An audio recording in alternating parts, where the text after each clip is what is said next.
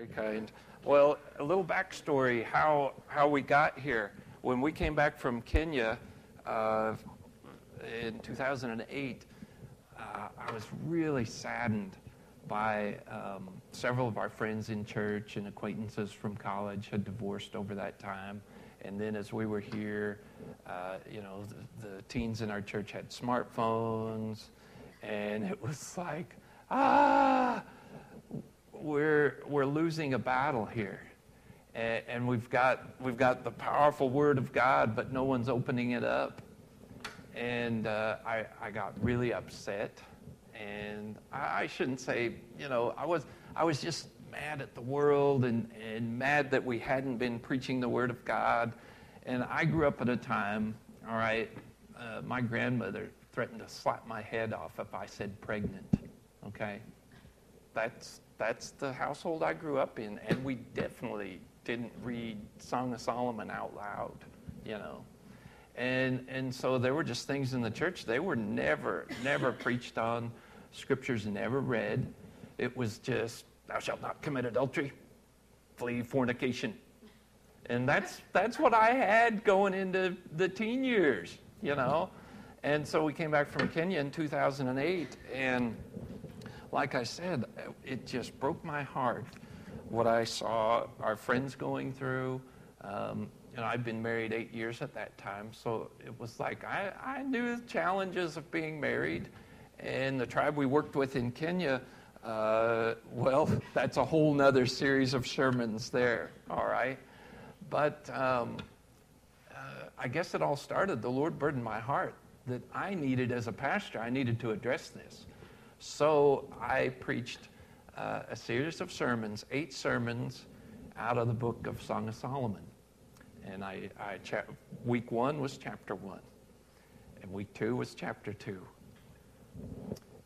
We had older folks in the church that regularly slept through my sermons, and they didn't sleep through those. And I saw older people grin that had never grinned in my sermons before. And I did my best. I tried to imagine, what would it be like if my grandparents were here? How could I communicate to them the Word of God in a way they would take it on and not get up and walk out, or afterward my grandma would come up to me and be like, because we all need to learn things as we mature through life. And, and I'm 50 now, and it's like there's still things I need to learn, still things I need to take on. So as we get into this, all right, I just want to share briefly, okay? I have 3 books here. I am not selling them. I just want to recommend them, okay? This book, Next Level by Adam Harshman. A simple book. You can read it in 20 minutes. Wonderful advice to help with just beginning to make progress in intimacy in a marriage. This book, Good Naked by Cindy Irwin. I believe it's wonderful because a lady wrote it, and most, like 99.9% of commentaries are written by guys, okay? And so if you read this, you get a perspective from a lady. You get a perspective on Scripture from her heart, which is really good. It's very, very good, okay? Now, I don't agree with everything she has to say, and she wouldn't agree with me either, okay? But really a wonderful book, very helpful book. And then this book, Sheet Music by Dr. Kevin Lehman. My grandparents would have been like, they'd have had trouble handling this book, all right? But what's happening in our world today, the people need to know this, all right? And so it's something you could read on your own time. If you know someone struggling or you're having difficulties, or you're like, where do I begin? Or well, my spouse wouldn't even read a book. All right, well, start with just this little book, okay? 20-minute read, 7 basic steps to help, and it'd be helpful for anyone's marriage, all right? But the best book of all is the Word of God. So that's what I'm going to share from tonight. And the Word of God is rich. And there's many scriptures that we pastors haven't preached from and haven't expounded on. And like I've talked with Steve, I don't know how many centuries it's been this way. But if we're not willing to educate and to inform our youth, all right, they will be informed from this. All right, and it leads down a pretty dark path. And so I want to hold forth the Word of God and encourage us in that. Let me begin with a word of prayer. Lord God, bless each one and give me your words to speak. And Lord, put your message and your thoughts into the heart of your people so that we can be safe in our relationships, in our marriage relationships, safe from the evils of this world, and secure in our love in you, Lord. We thank you for your grace and goodness. We ask this in Jesus' name. Amen. To begin with, we need to start all the way at Genesis and think, why were we created? We were created for relationship. And God looked down on Adam and said, this isn't a good situation for Adam. To think for a moment that God would look at his relationship with Adam and then say, this is not good. Now, that borders on us thinking that's blasphemous to say this relationship between man and God is not good enough. But that's what God saw, and that's what he said, that it is not good for man to be alone. So he created Eve. And that's a sacred relationship that God created. Because he saw it wasn't good for man to just be alone on his own. He needed a helpmeet. He needed relationship. And this relationship, husbands, that we have with our wives, and wife with your husband, it helps us understand our relationship with God. Throughout Scripture, Genesis to Revelation, it helps us understand how God loves us.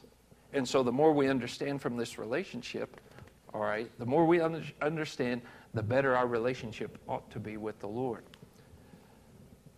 God's Word, it's a gift to help guide us, even in intimacy in our relationship with our wife. So in Scripture says, be fruitful and multiply. There's God's direction, his first direction. Now, as I read Scripture, that's the first words that God gave to Adam and Eve. All right? You study your Scripture. See if there's any other words that come before that. But as I read Scripture, he says, be fruitful and multiply. That's his first words to mankind. And then immediately following that, he tells them, don't eat of the forbidden fruit. So he gives them direction on the good, and he gives them direction on what to abstain from. Sadly, in our church, it's often the message, abstain from this, and thou shalt not. And it's not the direction on the good. Be fruitful in this relationship that God's given us.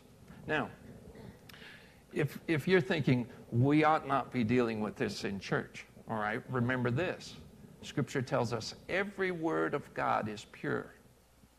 As I read Scripture, don't think what my grandmother would be thinking, okay? And I'll try to put those thoughts aside. You know, her hand would be like, I'll get you, all right?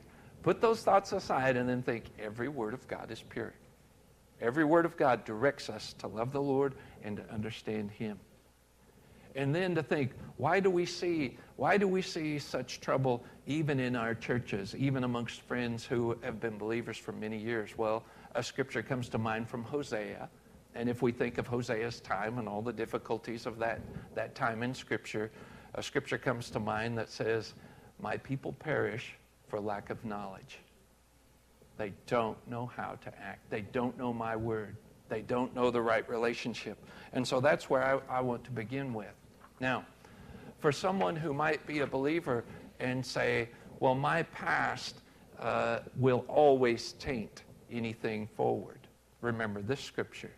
There is, therefore now, no condemnation to them who are in Christ Jesus. If you're thinking this thing in my past or this event or this trauma, I'll never get a victory over that. Stop yourself for a moment and say, all right, I'm not condemned. I'm not condemned in any sin and even in this area of my life. And I believe this is one of the most difficult areas to overcome a past challenge or trauma or abuse. It's very challenging, all right? In reading Cindy Irwin and Dr. Lehman, it's like this takes special care. If something's happened in your life in this matter, seek out help. Don't be afraid to seek out help. Something to encourage you, if something's happened in the past and you know it's affecting you and it has affected you, write this in your notes. The book of Ruth, chapter 4, verses 11 and 12. It's the blessing pronounced on Ruth and Boaz by the elders in the gate. And this blessing mentions Judah and Tamar. Now, for those of us that have read our scripture and we know the Bible really well, and you think, Judah and Tamar, how can anything blessed come out of that? That's a, I don't think I've ever heard a positive sermon on the story of Judah and Tamar. All right? It's always pointing fingers, bad, bad, bad, don't let this happen to you, stay clear of that. But here in the book of Ruth, the elders pronounce a blessing on Ruth and Boaz, and they mention Judah and Tamar. So if you're in a position and you're like, I can never move past this one thing, stop yourself for a moment and say, all right, I'll read this blessing pronounced on Ruth and Boaz, and then I'll say, Lord, help me understand how I can have blessings ahead. That'll just be something for you to think on in the future, and discuss it with your spouse. All right? It's just a great topic of discussion. I invited my boys to come tonight. Erica was like, boys, why wouldn't you like to come with your dad? And they're like, we have gotten so much here at home, Mom. We don't need any more. We don't want to be embarrassed. We'll do our thing tonight. So anyways, there's a lot of good things from God's Word here. And they might be challenging, might be difficult, but I hope they'll be helpful in our lives. The first main scripture, the first main thing that I want us to think on this evening is from Song of Solomon, chapter 2, verse 4. In Song of Solomon, chapter 2, verse 4, scripture says, He brought me to the banqueting house, and His banner over me was love. In Hebrew, the word love is ahavah. So picture in the wedding banquet, a bride is seated, and above the bride is a beautiful banner, and on that banner is written the word ahavah. The Hebrew word ahavah, or I guess it should be this way, ahavah. What does that mean? I can't recall one message on ahavah. What does ahavah mean? Ahavah means this. Well, Hebrew is difficult. Some Hebrew scholars and rabbis say, well, it means this. And others say it means that. There's a lot of disagreement on the true meanings of Hebrew. But as I take it, ahavah means I give love. It's like we might use the word charity. Okay, we can just say love, all right, but that can be just a word. But charity is usually, this comes with an action. This comes with gifts. This comes with obligations. And so the banner ahavah means I give this woman sustenance. I give this woman a place to live. And I also give this woman an intimate relationship. Not purely physical, but a relationship that we interact and we know each other and we are intimate as well. That's the meaning of ahavah. Ahavah helps us understand God's love toward us. Agape love in the Greek. It helps us understand when man loves God. But often this is an imperfect way because, we love God until we can't see Him or until we have doubts or until our faith wavers. But the word ahavah is still used for how we love God. And then ahavah is used in Song of Solomon to describe this love, this desire, this commitment between a husband and wife. How do we show this love? Or how do we express this? All right, in Song of Solomon, chapter 7 and verse 1. I've always wanted to use this scripture in a sermon. I had a friend in college who he would just walk around, and the different friends we had, he would just say, "How beautiful are thy feet with shoes." And he laughed at that time. We thought that was funny, but he wasn't married at that time. Okay? And so here, Song of Solomon, chapter 7, verse 1, it says, "How beautiful are thy feet with shoes, O princess daughter. The joints of thy thighs are like jewels, the work of the hands of a cunning workman." Here in chapter 7, Solomon is describing his desire for his bride. And she is beautiful from her feet with shoes all the way to the top of her head. Everything about her is beautiful. He's communicating his desire for his wife. And if you doubt that, is he really communicating his desire? Well, in verse 10, Song of Solomon, chapter 7, verse 10, Scripture says, "I am my beloved's, and his desire is toward me." He's letting his bride know he desires her. So, husbands, you need to communicate your desire to your wife, whatever it is about her. Her feet in shoes, her hair, or anything else. You need to let her know your desire. You need to talk about this. It's written in Scripture. We have this guide in chapter 7, how we might communicate our desire. Does everything have to be sensual or physical? No. I believe many ladies appreciate hearing we desire them even in ways like the Proverbs 31 woman. How she cares for the household, how she's wise in her decisions. If we find her physically attractive, we should also find her attractive in her mind and in her person. It's an important thing. And ladies, same way with the men. But here in this chapter, all the desire is going toward the bride. And this is an important thing to communicate one with another. I've heard sermons and pastors, and they've joked and kind of tongue-in-cheek said, yes, we have folks in our church, and they say, I told my wife I loved her when I married her, and if it ever changes, I'll let her know that too. You know, it's like, no, they need to hear this very regularly, especially if you want things to go well. This communication needs to be there. So communicate your desire. It is godly to do this in your marriage relationship. Our desire is blessed. It should be satisfied. It shouldn't be left wondering, well, they might desire another. Or I wonder if I need to search their history or look through their history to wonder where their desire's gone to. This desire is an important thing between husband and wife because, as in the Garden of Eden, forbidden fruit is just over there. Forbidden fruit is very close in any of our lives, especially in this day and time. If you're wondering, okay, how can I communicate my desire? Talk about it with your spouse. Just begin. Some simple thing. Begin there. And then to show your desire, all right, in some of the things that I read and also scripturally, one of the best things to do is just hug your spouse. Hug your spouse. A long, strong embrace is one of the best things that you could do.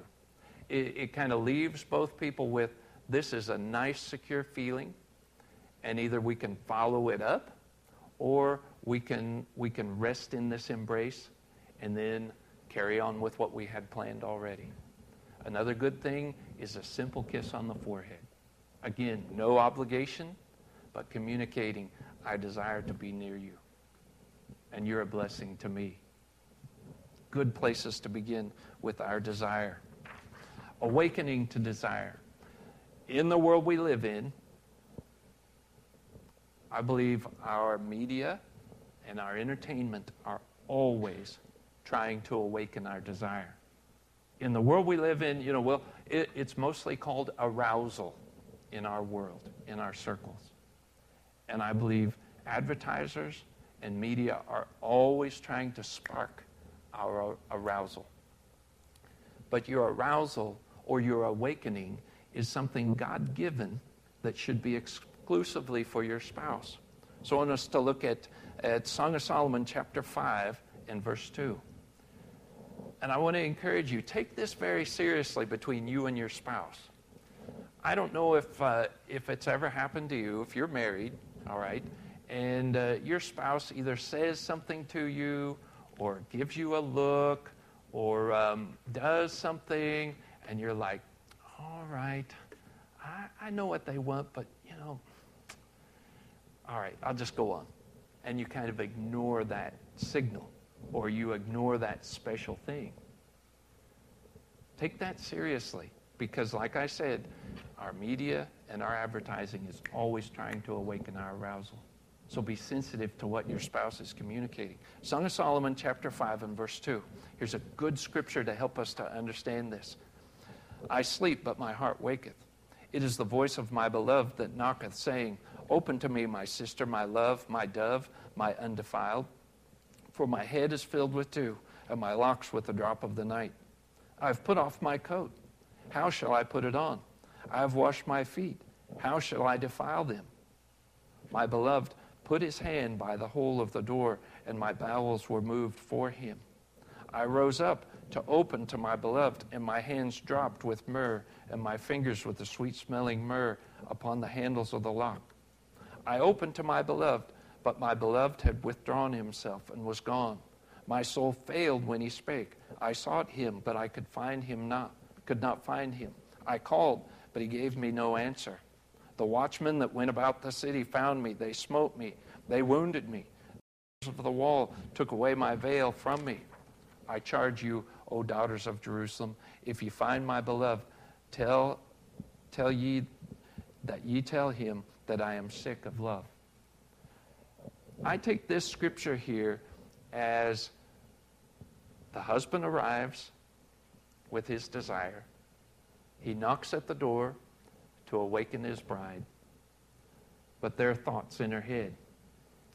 I'm already prepared for bed. I've washed my feet.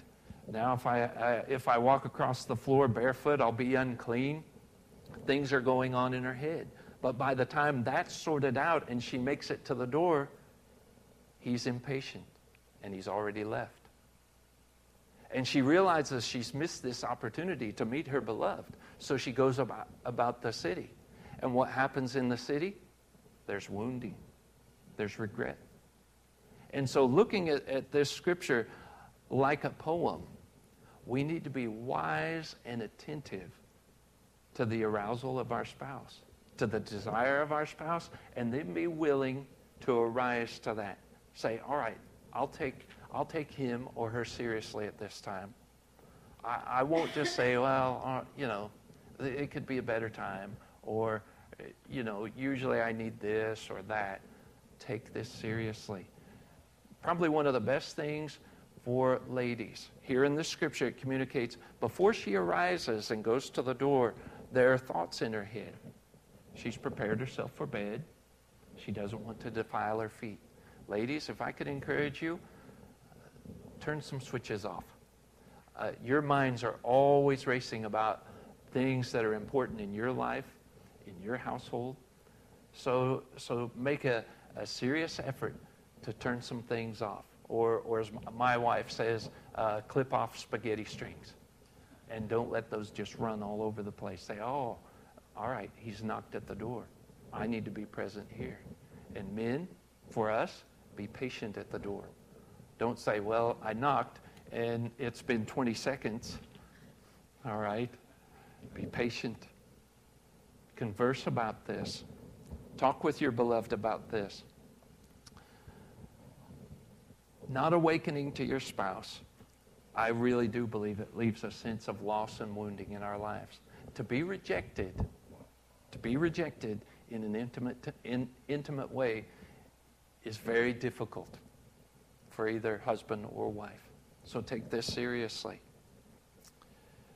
If you have difficulty awakening or or being aroused by your spouse. All right, this is something that I believe it is a wise thing to seek out godly counsel. I know a few folks very close to me who had a very tumultuous marriage until they went to Christian counseling. And at Christian counseling, things got better, things got better, things got better, and they've been married for over 50 years now. But there was a point in their life, divorce seemed imminent. But with counseling, they were able to communicate and talk about how they desired each other. And they just couldn't express how to tell the other person they needed them and when they needed them. And so this is a good thing. This scripture here helps us to see some of these things that would be important for us to learn. All right? So make sure you discuss your desire. Discuss how you awaken or how you might be aroused. If your spouse doesn't know this or you haven't talked about this, these are wonderful things that Scripture right here has before us. These are things you can talk about. Set up your own little signal. Even if it is in public, set up some little thing where you can look at each other or do something and they know what you're thinking. Many couples already have these signals, okay? But if you don't, I believe it's wise to do this. It's wise, to look across the room and you see your husband or your wife and it's like, all right, it's time for me to go. Thanks for the invitation, and you'll be gone just shortly. Just from some signal with your spouse. I believe that's an important thing for you to have. Here's some things that I've learned about desire and arousal in men and women, and things that I feel are important for us to know. Gentlemen, our desire is closely tied to the hormone testosterone. This hormone is released into our bodies as we sleep. When we get good rest between 2 and 4 a.m., that's when we get it. This hormone is broken down by stress hormones, and this hormone testosterone is held in the muscles of our body. So as we age, we have less and less of this, and as we lose muscle mass, we keep less and less of this. So for those of us men aging, okay, it's good to get good rest, keep stress low in your life, and exercise. Let me add here, there are 2 schools of thought on pornography amongst psychologists. One school views pornography like cocaine on your brain in the realm of sexuality, that it will mess us up. Another school of thought in psychology says it's just another thing to help us along. We know where Scripture stands on that. It's not good for us. It's destructive. There have been many elder men who this has been a problem with, and they've tried to encourage younger men, don't go down this road. Ladies, your desire is very complicated. It's largely based on relationship. Largely based on your feelings of security with your spouse. So men, this isn't as easy for us to figure out as it is for the ladies to figure out, okay? Ladies, you can just count on us men, at 4 or 5 o'clock in the morning, our body is primed, okay? But men, on the other hand, to look at your wife and say, when might I catch her at the best time to suggest something fun?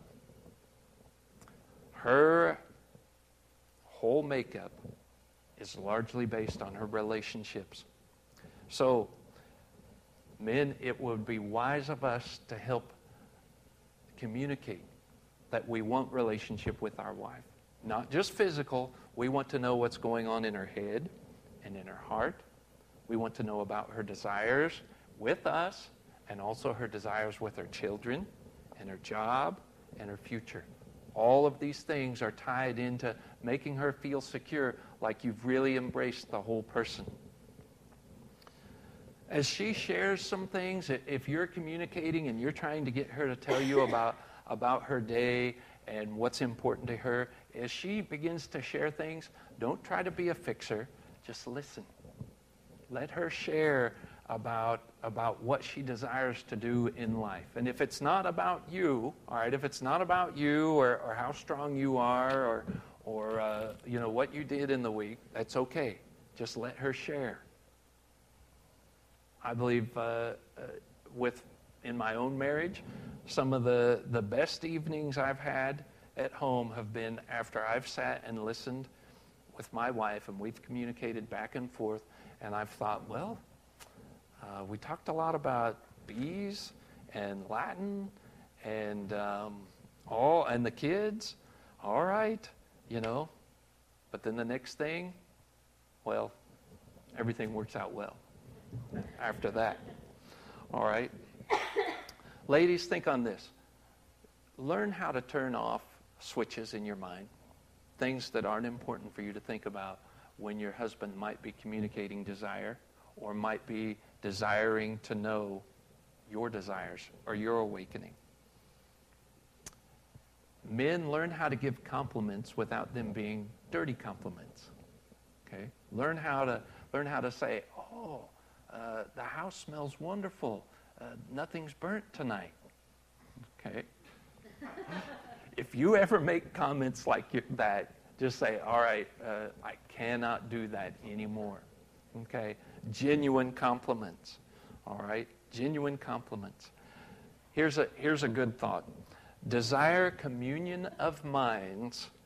Okay? This is kind of large language, but desire communion of minds before consummation of bodies.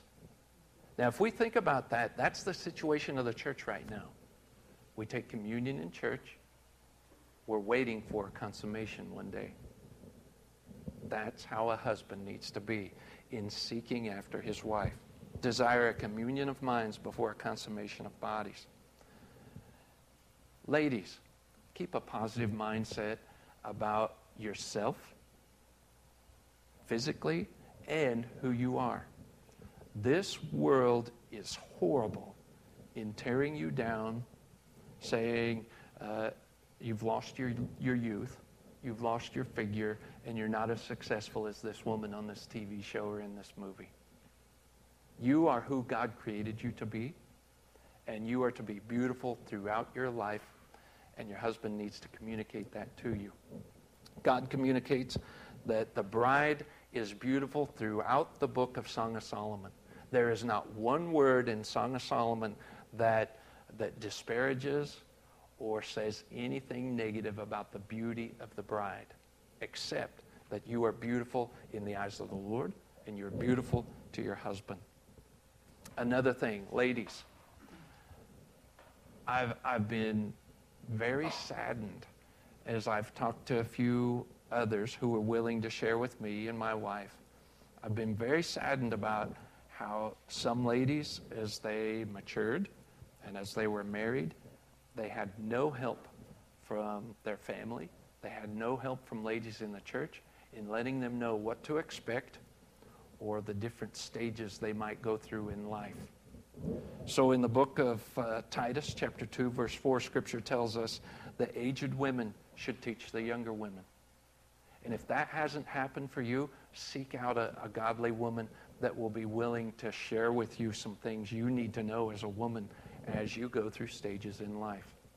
And ladies, if you feel like you've learned a lot and you've gleaned a lot of wisdom from others, be willing to share that with other ladies. Also in the book of Song of Solomon, chapter 8, verse 2, the bride says that she would go to her mother who would teach her to love her beloved. So it's in the Old Testament and it's in the New Testament. And for any Christian lady to say, we'll just not talk of those things. We'll let them figure them out on their own. Where do you think kids will go to figure out things on their own? So ladies, help our young ladies be prepared. You know, just recently, some ladies have come to my wife and said, are you ready for the next stage of life? And I appreciate that they've talked with her. I appreciate that they've shared with her. All right, so now transfer this all the way down to our young ladies. As they're beautiful little girls, and as they begin to mature, give them the advice and the knowledge that they need to feel beautiful all the way through. It's an important thing. Trust God and trust your husband that you are beautiful, that you are desired as you mature, as you go through stages in life. Don't be deceived by forbidden fruit. Your spouse is all the fruit that you will ever need in life. You don't need anything else outside of that. You don't need the forbidden fruit of the garden. Adam and Eve didn't need it, and it ruined them. And we don't need it at this day and time. If you find that there is a desire, if you find that you're awakening and your spouse doesn't know it, you need to begin talking about this. You need to begin conversing about this. So the next word that I want us to look at is yada. Yada, to know and be known, to reveal and to be received.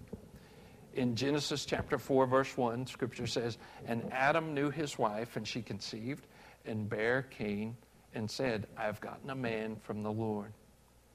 Here in Genesis, and throughout Scripture, there's a common Hebrew word used to explain consummation, or used to explain intimacy. And it's that Hebrew word yada, which in English we take it to mean to know, or I have known.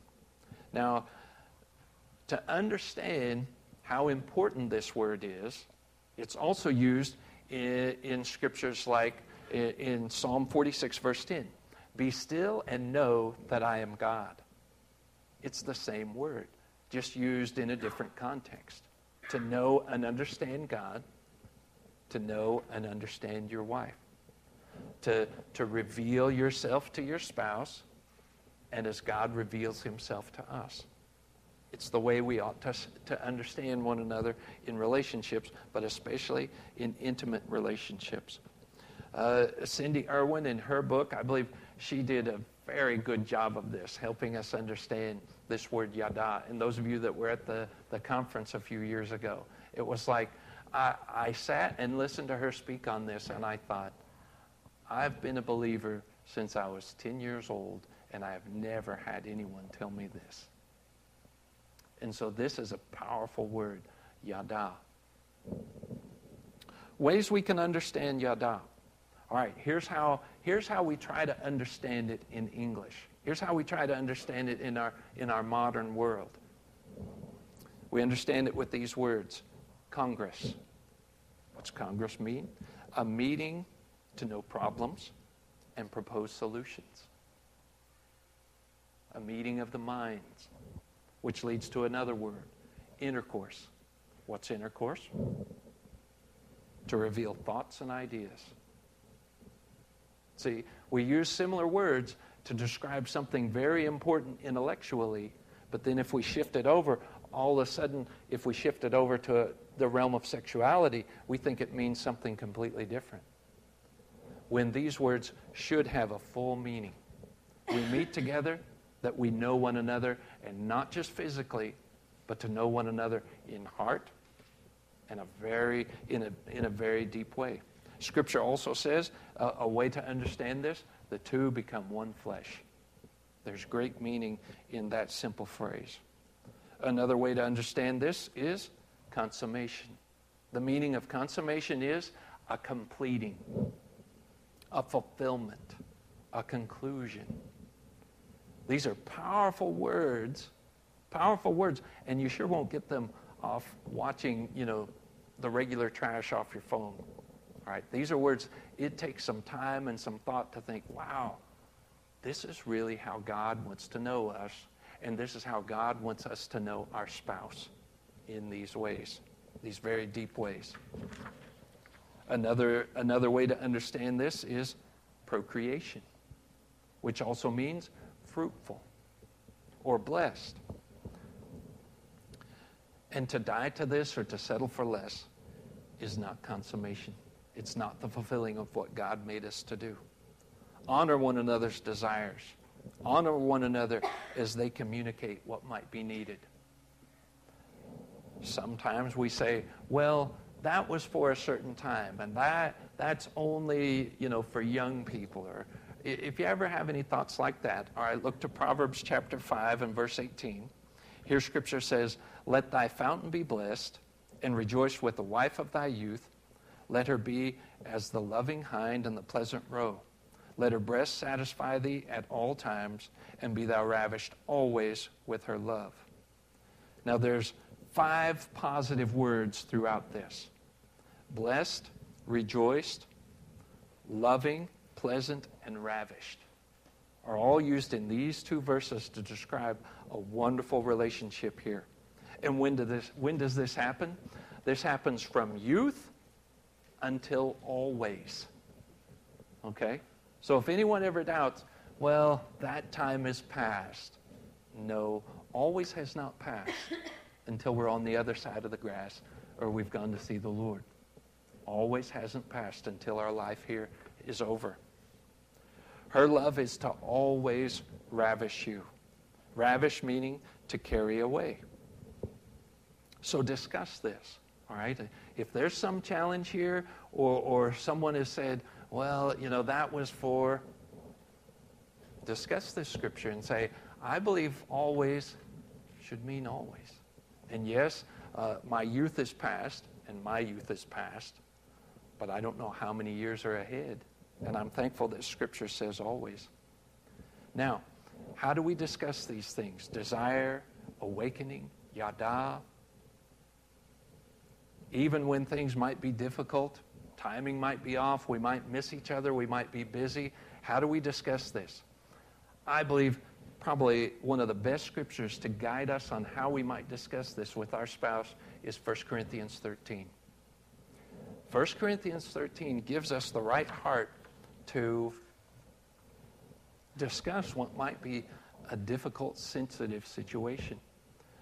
Something that Cindy Irwin points out in her book is never argue about intimacy. When you drift over into the realm of arguments about intimacy, Satan has won. Instead of you becoming closer together, you're now driving each other apart. And that's not what God wants. A good way to approach this is read through 1 Corinthians 13 and then say, all right, I'll pick this point. Charity suffereth long and is kind. I'll deal with this in a kind way. One of my favorite words to expound on out of 1 Corinthians 13, in the King James it says, charity vaunteth not itself. Now I had to study what vaunteth means, all right? What it means is you don't show up to an argument to demand your opponent's surrender. You don't show up to an argument just to prove you're right. Avant Courier went and demanded the surrender of the opposing army. And you don't do that to your spouse. You don't do that to people you love. The 6th point I have here is shakab. To understand the Hebrew word shakab. Throughout Scripture, when Scripture deals with intimacy, we'll have to know. Adam knew his wife. All right.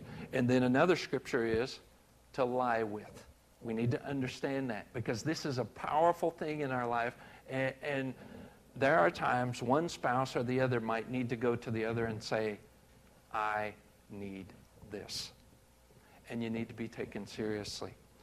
In Genesis chapter 30, verse 16 and 17, here Scripture says, and Jacob came out of the field in the evening, and Leah went out to meet him and said, thou must come in unto me, for surely I've hired thee with my son's mandrakes.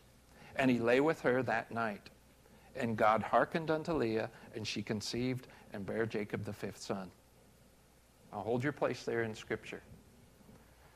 This is one spouse coming to the other and saying, I need you. There's nowhere else to go with my desire. There's nowhere else to go with my awakening. There's nowhere else to go with my relationship. And I need this. And we need to understand this. Leah pursued her desire, and she purchased her husband. I believe he was completely clueless that she needed this. I believe that He was going about his day. You know, if we read through Scripture, his affections were mainly for Rachel. His relationship maybe was fulfilled in Rachel, and he'd forgotten about this other. Now, this is complicated in Scripture, but we see where God blesses this. God blesses this. And so Jacob met his obligation. And this is to be taken seriously. I believe this isn't the ideal. The ideal in Scripture is yada, to seek after that. But if your spouse ever comes to you and says, I need this, take them seriously. And take this story of Jacob and Leah and say, Lord, help me to understand this. This Scripture also fits in with 1 Corinthians chapter 7 and verses 3 through 5. 1 Corinthians 7, 3 through 5. Let the husband render unto the wife due benevolence, and likewise the wife also unto her husband. The wife hath not power over her own body, but the husband, and likewise also the husband hath not power of his own body, but the wife. Defraud ye not one another, except it be with consent for a time, that ye may give yourselves to fasting and prayer, and come together again, that Satan tempt you not for your incontinency. It's kind of like both parties are equally indemnified, okay, in legal jargon there. Each one has the same protection. He will take care of her, and she will take care of him. No one has greater right than the other. They both meet each other's needs. And it's capped off with that phrase, defraud ye not one another. Defraud not. Fulfill your obligations. Imagine it this way, all right? If there's a difficulty here, all right, and I believe from time to time, any normal couple, there would be difficulty, all right? But imagine it this way. There being only one bank in town, a beautiful bank, wonderful, wonderful building, and everybody's like, wow, that's a beautiful bank. But you can't make deposits, and you can't make withdrawals. And your life begins to shut down because their transactions can't be made. All right? That's the only way I can think to explain it. A bank, but you can't deposit, and you can't withdraw.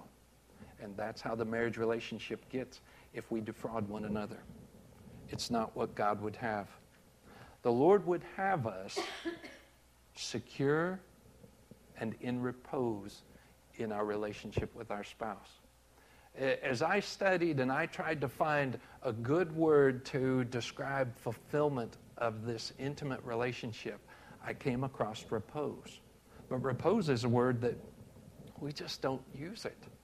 We just don't have a word that is strong enough to define a secure relationship that you can take rest in and know it's there today, and it'll be there tomorrow, and it will be there always. A scripture that I have for this is Song of Solomon, chapter 1 and verse 13. Here scripture says, a bundle of myrrh is my well-beloved unto me. He shall lie all night betwixt my breasts. That close embrace. You're together where you ought to be. And it's secure. It's safe. Repose is like home is where the heart is.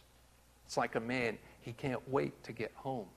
Instead of stopping by the bar, or instead of stopping by where all of his pals are, he says, work's over, I'm going straight home. He has repose in his marriage. A wife, instead of finishing her duties for the day and the girls all go to do their thing, okay? I know what guys do. You know, we'll go fish and hunt and hang out at bars. Ladies, all right, wherever your lady friends might go, you might say, no, I'd rather be at home this evening. And you're secure in that. You're at peace in that. You're at rest in that. Dying men want to either be with their mother or their wife. The repose of that secure relationship at death. That's how powerful this is. This is what the Lord would have us have in our life. Back in Genesis chapter 30 and verse 20, just to encourage us to think about how we can fulfill our spouse and how powerful the obligation is for us to fulfill that. Genesis chapter 30, verse 20, Scripture says, "And Leah said, God hath endued me with a good dowry. Now will my husband dwell with me, because I have borne him 6 sons. And she called his name Zebulun." See, after she purchased her husband and demanded of him that he fulfill his obligation and lie with her, God blessed her. To say, that wasn't right what she did. No, God proved that it was right because she was blessed with a son. And what did she desire? Well, in verse 20 it says, she desired that her husband dwell with her. She didn't have that before. Jacob's thoughts and his desire were somewhere else, with his flocks, maybe with Rachel, but they weren't with Leah, and that's what she desired. That repose of relationship. Jacob probably had no idea that Leah desired this. And this is where the communication between a husband and wife needs to be strong enough that we can say, are you secure? Yes, I'm secure. Or as one or the other of us go through phases in life, as I age, all right, as I age, I let my wife know that I love her, even though I'm older and I'm not 25 anymore, or 30, or whatever it was. I still let her know I'm desired, and I awaken to her. Let her hear your voice. Let her hear your communication. Let it go both ways in your relationship. I want to read from Song of Solomon, chapter 8 and verse 12. And here's a scripture that I believe it communicates a longing for the repose in Song of Solomon. Song of Solomon, chapter 8, verses 12 and 13. My vineyard, which is mine, is before me. Thou, O Solomon, must have 1,000, and those that keep the fruit thereof 200. Thou that dwellest in the gardens, the companions hearken to thy voice. Cause me to hear it. If we think on Solomon's life, we know for a fact that he had, 700 wives, 300 concubines. He had 1,000 commitments. Here she writes about that he has 1,000 vineyards. Isn't that polite of her? To not write about his liaisons, but to write about his vineyards instead. I believe that's very kind of her to do that. But where does she want him? She wants him in her garden. And someone else isn't keeping her garden. No eunuchs in her garden. No servants in her garden. Just herself, tending her garden for herself. And she just wants her husband to come and hear her voice. Husbands, if you ever doubt how important building a relationship is with your wife, hearing what she has to say, hearing about her day, hearing her thoughts, her concerns, who she is, if you ever doubt how important it is for you to speak to her and you listen to her, let this verse sink in. Cause me to hear your voice. There's no other garden blessed like your garden, the secret garden of love of Yada. Remember these words, ahava, to give and to be given. That's the commitment you made at marriage. Desire, tell your desire to one another. Talk about that. Discuss it. If you haven't talked about that, it's a good place to begin. Talk about your awakening or your arousal for one another. That's a good thing for spouses to share with one another. Come up with a signal that you can have. Okay? Come up with something that you know and you understand. They've awakened. Now, will I answer them? Will I go to the door? Or will I be impatient? Or will I learn to be patient? Things that we need to learn. Learn Yada, to know and be known, to reveal and to be received. Be secure in that. And learn repose. Learn to rest and not allow shame in the blessed marriage relationship that God's given you. The spouse is the only one that God's given you to be blessed with in intimate love. Take that seriously. There's no other one to meet these needs. There's no other one that you ought to share your desire with. There's no other one that you ought to be aroused to. Only with your spouse. Only in that secure relationship. Learn what a treasure they are. Ahava, the gift of my commitment. That's a powerful, strong treasure until death. And God wants us to know all of this so that we can understand Him better. I want to read from Ephesians chapter 5, verses 31 to 33. I love this scripture because for someone who might pride themselves in their theological knowledge and say, well, you shouldn't have shared all of that, Brother Bob. You know, that's a bit over the line there. Well, let me finish with this scripture. Ephesians chapter 5, verses 31 to 33. For this cause shall a man leave his father and mother, and shall be joined unto his wife, and they two shall be one flesh. This is a great mystery, but I speak concerning Christ and the church. Nevertheless, let every one of you in particular so love his wife, even as himself, and see that the wife reverence her husband. Do you see? He's talking about Christ and the church and the husband and wife in the same verses, in the same kind of way. It ought to be such a secure relationship. There's no need to go anywhere else to other gods. There's no need to go to any other person. Secure in that blessed relationship that God's given us. Reverence one another in this and reverence God in this. Let's close with a word of prayer.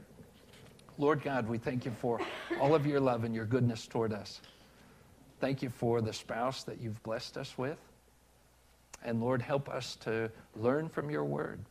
Lord, if we need help, give us courage to seek out books or even counselors.